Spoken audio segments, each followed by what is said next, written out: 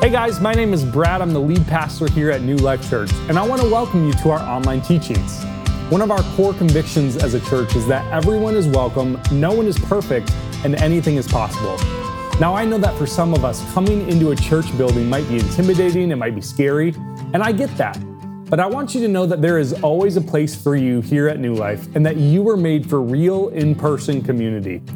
We meet on Sundays in downtown Wayland. You can check out our website for more information on service times. But for now, I hope God speaks powerfully to you through His Word. Love you guys. About 10 years ago, I went on a missions trip to the south side of Chicago. And this was before I was in ministry. This was before I was a youth pastor. It was before I felt called to vocational ministry. And so our team of students gets there, and we're sitting down in this organization director's living room in the south side of Chicago. And you can hear the city sounds all around you. You can hear people on the streets outside. And he said something in the living room that evening that has, to be quite honest, kind of forever marked me. In fact, I'll never forget this statement, and it's really kind of stuck with me. It has become such a mantra for my life, for how I desire to approach ministry, for how I desire to approach people. And the thing that he said is this right here. You can't be Jesus to people you see as less than yourself. You cannot be Jesus to people you see as less than yourself. You see, I've carried this statement with me as I've gone into hospital rooms, sitting next to students who have attempted suicide. You can't be Jesus to people you view as less than yourself.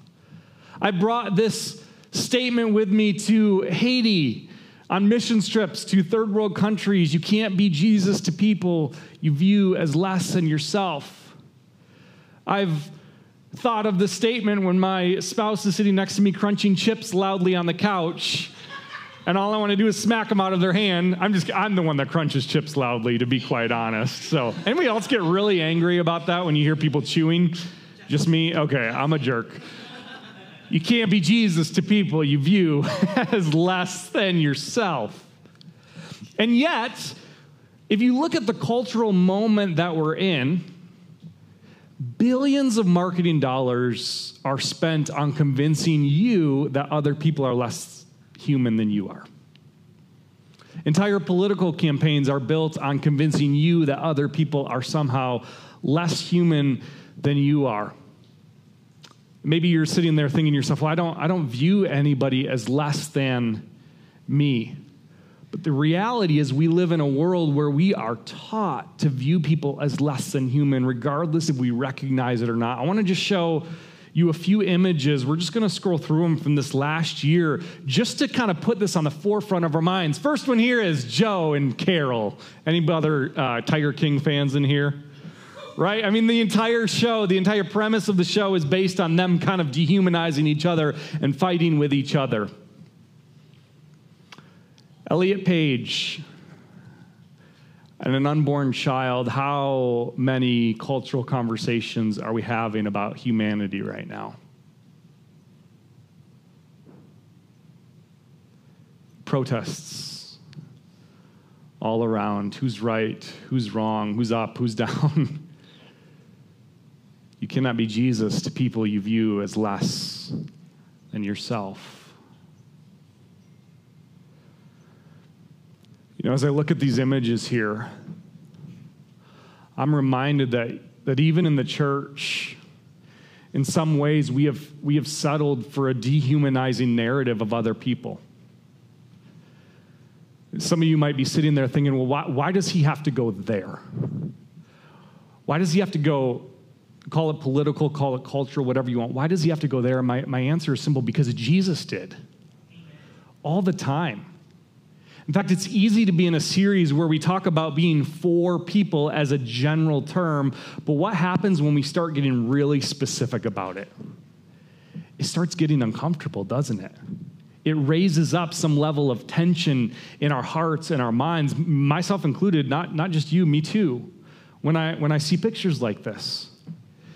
And here's the reality of the world we live in, is that sin dehumanizes people.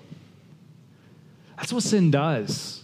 Sin dehumanizes people, but Jesus rehumanizes them. Jesus offers dignity to people who have been dehumanized by the world. And today I want to look at two stories from the life of Jesus. Two stories that on their own are pretty famous. If you've been in church for a while, maybe you've heard both of them, but my guess is you've never actually heard them told together.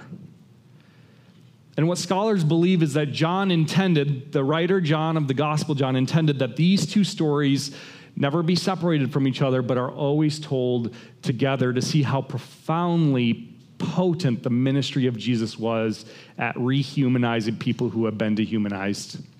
So the two people we're going to look at right today are these two people pictured up here. I chose from the show The Chosen. I don't know if any of you guys watch that or not, but the one on the left is a guy named Nicodemus. Nicodemus meets Jesus at night. He is a religious leader. He is a Pharisee. And the person on the right there is a woman who's unnamed, but Jesus encounters her the very next chapter in John 4. She is a woman from Samaria that Jesus meets at a well. And I want to talk about these two people for a second as we kind of frame where we're going this morning.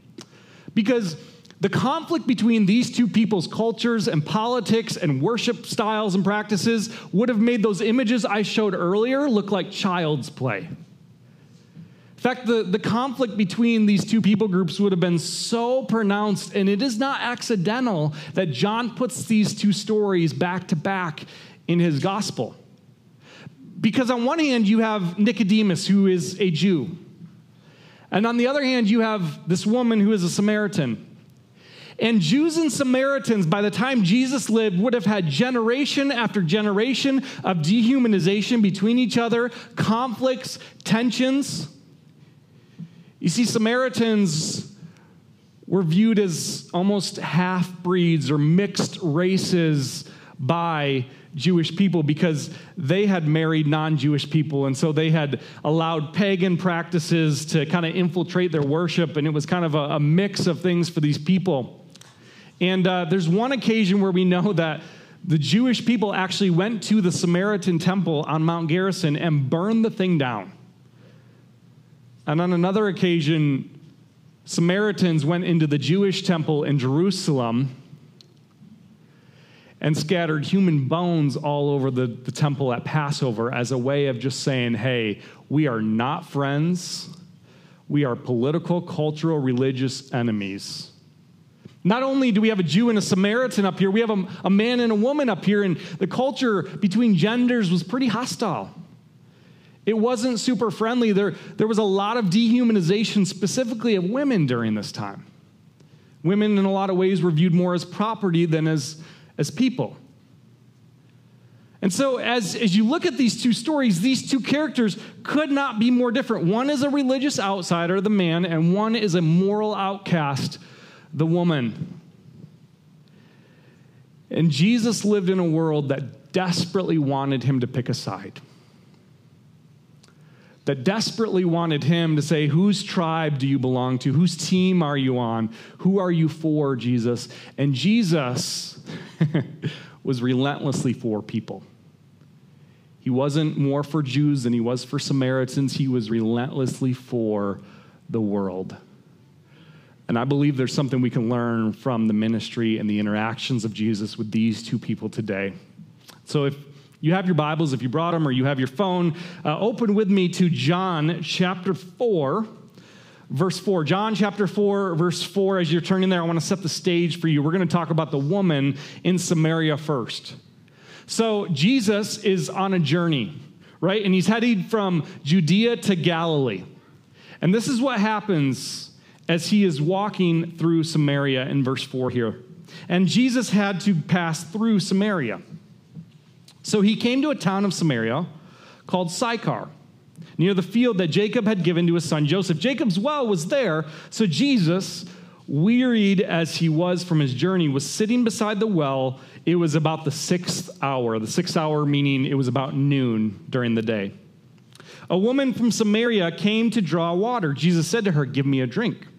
For his disciples had gone away into the city to buy food. The Samaritan woman said to him, "How is it that you, a Jew, ask for a drink from me, a woman of Samaria? For Jews have no dealings with Samaritans." Now, I want to draw your attention to a couple things that are just fascinating about the way Jesus did ministry for people. Number one, the very first verse that we looked at says he had to pass through Samaria. Jews going from Judea to Galilee did not pass through Samaria. That was unheard of. In fact, they would often take routes 3 to 4 times longer just to go around and avoid Samaria. I asked in first service if anybody's ever gone 3 to 4 times longer on a trip just to avoid a certain area. And Josh came up to me and said his dad, who is a massive U of M fan, will do everything in his power to avoid going through Ohio. He will drive around Ohio at whatever cost so that he doesn't have to go through Ohio. So Samaria is to Jesus like Ohio is to Josh's dad. So there you go.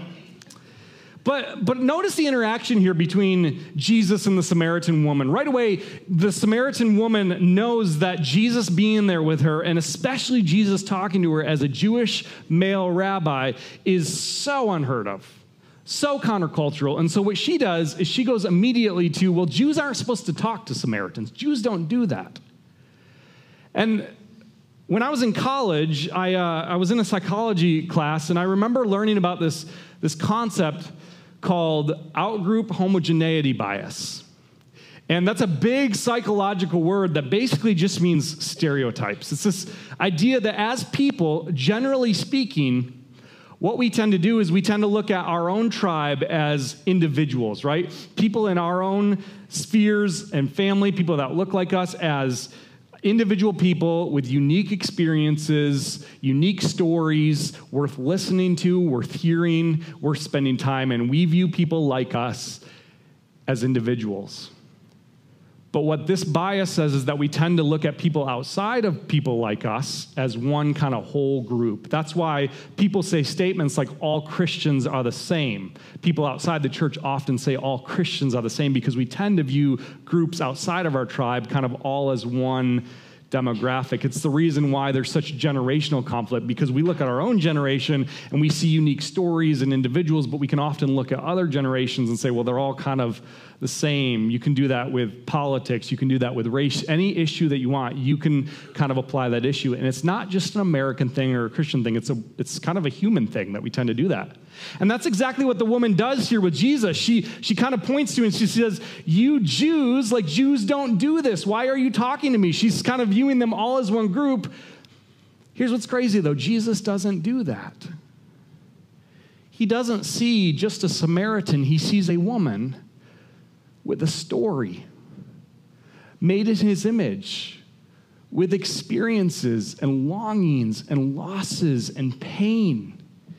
He doesn't see her simply only for her people group. He sees her as a woman with a story, a woman he loves dearly and came to save. And this woman is so stuck on this idea that my people don't like your people and your people don't like my people, so why are we talking to each other? That's essentially what she's asking Jesus. And I want you to see how Jesus sees a human in her, how he provides so much dignity and rehumanizes her in a way that she probably has never heard from a man before and from a Jewish man nonetheless. Watch what he says to her in verse 10 here. Jesus answered her, if you knew the gift of God and who it is that is saying to you, give me a drink, you would have asked him and he would have given you living water. So she hears him say this and it's a little bit confusing. She sees that he has nothing to draw water out of the well with and she's saying, what are you talking about? This weird kind of abstract thing you're calling living water. I don't know what you're talking about. And so Jesus leans in a little bit further and this is what he says. He says, everyone who drinks of this water, in verse 13 here, will be thirsty again. But whoever drinks of the water that I will give him will never be thirsty again. The water that I will give him will become in him a spring of water welling up to eternal life. The woman said to him, Sir, give me this water so that I will not be thirsty or have to come here to draw water. Jesus said to her, Go call your husband and come here. The woman answered him, I have no husband. And Jesus said to her, You are right in saying, I have no husband, for you have had 5 husbands. And the one you now have is not your husband. What you have said is true. The woman said to him, Sir, I perceive that you are a prophet. Now put yourself in the shoes of this woman for a moment. We know that by going to this well at noon, she was most likely avoiding people because women went to wells in the morning. They did not go to wells in the heat of the day. So she is trying to get away from people. She's trying to be alone. And all of a sudden you have this guy here who's starting asking her about the men in her life. Would anybody else be annoyed by this conversation? Like, why are you all up in my business, Jesus? She didn't know it was, Jesus at the time. Why are you up in my business, random Jewish stranger? Right? Why we got to bring Frank into this? He just wants to sit and drink beer on his lazy boy at home. Like, he doesn't need to be brought into this. Why are we bringing him into this? And what Jesus says, he gets so personal with this woman. This is what I love about Jesus, is she lives in a world that has dehumanized her. She lives in a world where she's had 5 husbands. And during that time, what most likely would have happened is that she would have been discarded.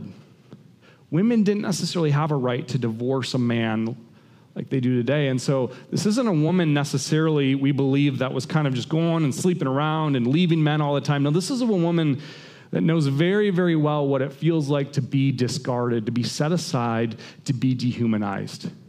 She knows this personally. She knows this culturally. She knows this politically. She knows what it feels like to be set aside. And what Jesus is saying here is he's saying, you are looking for your humanity in stale well water, and I have come to offer you something better. He's saying you're actually looking for satisfaction. You're looking to find your humanity, to be rehumanized again in the stuff of this life that will ultimately leave you thirsty, that will ultimately leave you dried up. And guys, we do the same thing all the time today. We look for our humanity in things that will ultimately leave us dry, parched, and thirsty. If I just had that body, maybe my spouse would pursue me more and be more attracted to me. If I just had that amount of money, maybe then I'd feel some level of security and stability in my life. If that group of people would just shut up, we'd know some peace in our world.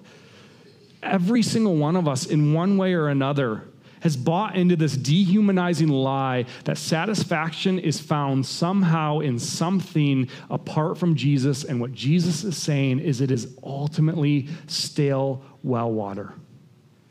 It'll leave you wanting every single time. You were made for real, living water. And guys, I got to believe that there are some of us in this room, some of us watching online, who don't actually realize how thirsty we are. That here's Jesus offering living water, water that rehumanizes us, water that offers us dignity, that offers us humanity, and we have settled for stale well water. We have walked right past the person of Jesus, and we have found our identity in our political tribe. We have found our identity in our relationships, in our job, in our stuff. And Jesus is saying, hey, I'm right here. I am the only one that can actually rehumanize you. And you are settling for water that ultimately is going to leave you thirsty every single time. See, if you want to understand the living water that I offer, and this is his message to the woman, you need to understand first how you've been seeking it from everything and everyone else in your life and how drastically it is dehumanizing you. How much it is just making you a means to someone else's end. Jesus is sitting with a woman whose people groups are literally killing each other over stale well water. You've been trying to get it through the approval, the validation of men, of other people, and Jesus is saying, I am the only man you need. It's in this brief encounter that Jesus shows this woman how dehumanizing sin is and how powerful he is to rehumanize a person like this. See, well water offers momentary bliss followed by hell on earth. It'll leave you thirsty every single time because sin dehumanizes. Jesus offers a new way to be human. He rehumanizes us. So we're going to bookmark this woman's story for just a moment. We're going to come back to her, but I want to talk about Nicodemus now for just a moment. Let's look at Jesus' encounter right before this in chapter 3, verse 1. Like we said, Jesus was meeting with Nicodemus at night, and this is what happens here as he meets with this religious leader. Now, there was a man of the Pharisees named Nicodemus, a ruler of the Jews. This man came to Jesus by night and said to him, "Rabbi, we know that you are a teacher come from God, for no one can do these signs that you do unless God is with him." So like we said, Nicodemus could not be more opposite from this woman, but he could not be more like on paper like Jesus. Culturally speaking, these two guys are on the same team. They're both men, they're both Jews, they're both religious, they're both devout. And so on paper, morally and racially and religiously, Nicodemus and Jesus should be on the same team. Nicodemus is a well-behaved Jewish man who had spent his entire life succeeding, being moral, being buttoned up, disciplined, successful, and religious. Now, I grew up in a pretty conservative Christian Reformed church. I was not Nicodemus as a kid at all. I was the kid that would scream in the middle of the church service, and my parents would have to drag me out over their shoulders, and I would scream, "I don't want to be spanked, Daddy." They started calling me Spanky. No, I'm just kidding. They didn't call me that. Nicodemus was nothing like this. So he was so devout, so religious that you would imagine Jesus would come and just pat him on the back and say, "Well done, brother." It's not what he does. See, the danger of being a Pharisee is that it's really easy to dehumanize other people when you believe you are the sole one responsible for where you're at. For your own success, your own achievements, the ways in which you've behaved well, it is really easy to dehumanize other people, to dehumanize women at wells when you are the Nicodemuses of the world. See, Nicodemus had most likely participated in the stoning of women like who Jesus was about to encounter. Part of his very job as a Pharisee would have been to cast stones at sexually broken people till they die and are dead. See, on one hand, Jesus desires in this woman to confront all of the external ways that she has been seeking satisfaction through men, through her ethnic identity, through whatever it might be. And on the other hand, Jesus is confronting Nicodemus, and he is confronting the ways Nicodemus has sought satisfaction in himself, in his achievements, and what he's earned and how he's behaved. Are there areas of your life where you are abundantly self-satisfied? I've worked hard. I've earned where I am. Them, not so much. Why did they get the promotion? Doesn't my boss see me showing up every single day early and clocking out late? God owes me blessing, and when he doesn't, he's letting me down in some way. Why does their life look so put together and they're not even a Christian? I mean, we've all thought that in one capacity or another. What does Jesus say to the Nicodemuses of the world who have been dehumanized in a different way than this woman? This is what he says to Nicodemus in verse 3. Jesus answered him, "Truly, truly, I say to you, unless one is born again, he cannot see the kingdom of God." In other words, you think you've earned this kingdom? You think you've earned your position through your good works, through your behavior, through your achievement? No, you don't get it either. You don't understand it either. You think you deserve a pat on the back for making it to level 50? I picture Nicodemus like one of those hedge fund bros that like the Reddit guys took out with GameStop stock. Like just Jesus comes in and he just like wipes him out. He wipes out all his pride. He wipes out all of his superiority because sin dehumanizes. It makes us believe that we can earn favor with God by putting ourselves up at the expense of other people. You will never be Jesus to people you view as less than yourself. It's not by striving. It's not by earning and behaving. And it leads people like Nicodemus to believe they are more worthy of the kingdom of God than women at wells with 5 husbands. And that could not be further from the truth. See what Jesus is saying to Nicodemus here is he's saying, you can't earn your way into this kingdom. You can't buy your way into this kingdom. You can't perform your way into this kingdom. You can't achieve or break in. The only way to enter this kingdom is to be born into it. Do you realize how humanizing that message is? You can't do anything to get into this kingdom. You have so much dignity and so much worth that the only way for you to enter this kingdom is to be born into this kingdom as a helpless, surrendered, fully human child, because sin dehumanizes us, but Jesus rehumanizes people. See, Nicodemus and the woman at the well are actually not all that different. They're actually painfully similar to each other. And the reason is because they both meet Jesus from a place of wanting to hide. Nicodemus at night and the woman in the well at noon, away from other people. They both encounter him in a place of wanting to get away and wanting to hide. And both of them have been dehumanized in different ways. Both of them have looked for satisfaction in all places other than the person of Jesus. And both are in desperate need of a Jesus who can rehumanize them once again. And that's what he does. It's in the story with Nicodemus, between these two stories, where Jesus says some of his most famous words. Chances are, if you haven't even grown up in church, you've heard Jesus say these words, probably his most famous ever spoken. This is what he says about people. For God so loved the world that he gave his only Son, that whoever believes in him should not perish, but have eternal life. Jesus offers himself to the world. He offers himself.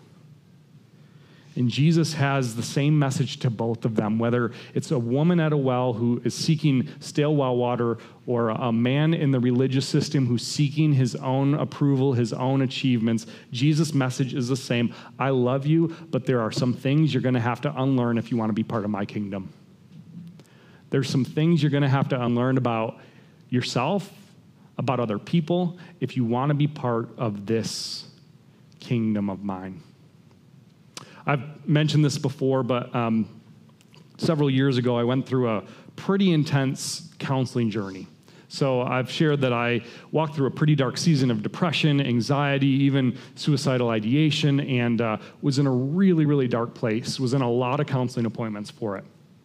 And so it had been a good portion of a year that I was journeying with this particular spiritual mentor. He's a phenomenal guy, former pastor, and we had just journeyed. He has a whole program where he walks people through and helps walk pastors through just different experiences and stuff that they've had. And I'll never forget one of the sessions that we had together. It was a particularly hard one. Had been a particularly hard week that week, and I just walked in and I was just drained. I was just down. I was just, everything in me was just, it was stale well water through and through and through. And he said, you know what, we're going to set aside all plans that we had for today. We're not going to go through our content or anything today. All I want to do is spend our entire time together in healing prayer, where we just allow the Holy Spirit of God to expose what's in you, what's kind of bothering you, what's really kind of eating at you, and we're going to allow him, we're going to invite him to speak into that. It's like, okay, it sounds a little weird, but sure, let's do it. So we started praying, and it was about 45 minutes into just this really intense time of prayer between me and him. And he was praying, and then all of a sudden he says to me, I feel like God is kind of giving you an image right now in your mind. And he was, but it was weird that he kind of knew that and brought that up. I was like, oh, okay. He's like, well, what is the image that he's giving you right now? And I was like, I don't really want to say it. I was honestly pretty embarrassed of the image that he had given me, that God had given me. And he's like, no, I want to hear it. And so I said, okay. And so reluctantly I said, and I was embarrassed even by this. I said, the image God is giving me right now is me as a newborn child being held by my parents. He said, well, that makes a lot of sense.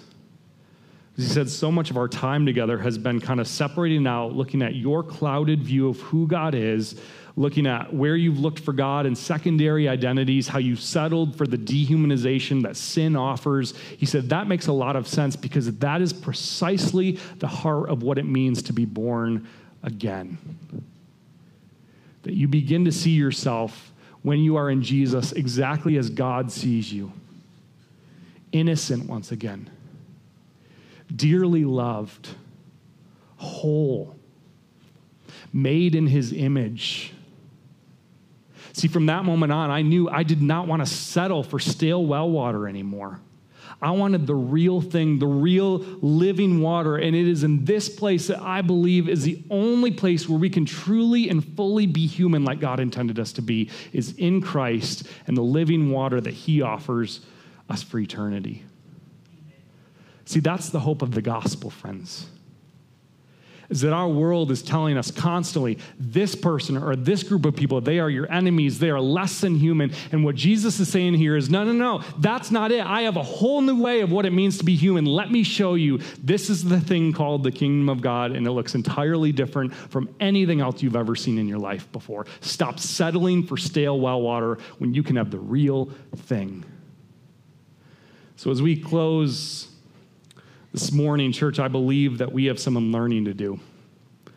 Just like Jesus came to this Pharisee at night, just like he came to this woman at this well at noon, we have some unlearning to do. And the question I want to leave you with today is, are there things Jesus is calling you to unlearn?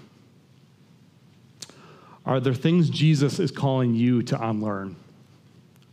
About others and about yourself? I want to give you a few ways that we can make this practical in our lives. Are there things Jesus is calling you to unlearn? Number one, start with your language. I have seen Christian after Christian after Christian sink to the lowest common denominator of our culture and the way that we speak to and about each other. I was driving down my road the other day, and in one of the yards are two signs right next to each other. One of them says, Jesus Christ is Lord, and the other one says, my governor is an idiot. Now, you may agree, but I would argue that life in the kingdom of God means we need to unlearn some things about people who are made in the image of God. That Jesus goes to some of the most broken and sinful and hurting people, and he rehumanizes them in a way their culture does not. James 3:19 says, you cannot praise God with the same tongue that you criticize and demean and dehumanize people who are made in his image. Brothers and sisters, this should not be so. Church, why are we struggling with this so much right now? Jesus rehumanizes people. The second thing, move in closer. Jesus didn't go around the Samarias of the world. He went through the Samarias of the world. Listen to people's stories. Share your story. One of the most powerful things that, for me as a pastor, being here in this community is the ability just to listen to people's stories. And you all have some really good stories, really powerful stories. Don't just see people for the labels that our culture puts on them, but actually see people how Jesus does, as people with stories and experiences. I love this quote here. This is, my enemy is just someone whose story I haven't yet heard. And then the last one here is, I want you to invite God in the process. Invite God into the process. One of the prayers that I prayed even before getting on the stage here this morning was, God, give me your eyes to see people with this morning. God, give me your eyes to see. Not our culture's eyes, not social media's eyes. God, give me your eyes to see people with, made in your image and dearly loved. And in that process, there's going to be some repentance, and there's going to be some conviction, and there's going to be some things stirred up in that process. That's okay. That is a good thing. I need that. You need that. But imagine what could happen if we as the church said we are going to show the world a different kind of way to be human. We're not going to settle for the methods of the world when it comes to what it means to be human in Christ. We're going to dignify people. We're going to lift other people up. We're not going to sink to other people's levels who are just degrading people. We're going to build them up, just like Jesus did with both of these people that he encountered. So we're going to respond this morning in worship. And I want to invite you right where you are. Maybe you're stirred this morning. Maybe something's uncomfortable for you this morning. Good. That's the goal. But I want you to respond in worship this morning. The altar is open. If you want to come up here and you want to kneel down and you just want to pour your heart out to God, if you want to stay in your seat, if you want to stand, if you want to raise your hands high, respond however you need to in worship this morning. And let's praise the God who dignifies people together. God, you are so good. And we are so grateful for who you are, that when you looked at us, you didn't just allow us to stay your enemies, but you crossed time and space, heaven and earth, Samaria and Judea to get to us. God, may that be our same heart towards other people. God, may we not settle for the lowest common denominators of our culture, but may we lift other people up and dignify them just as you did with us. God, give us your eyes to see other people. It's in Jesus' name we pray.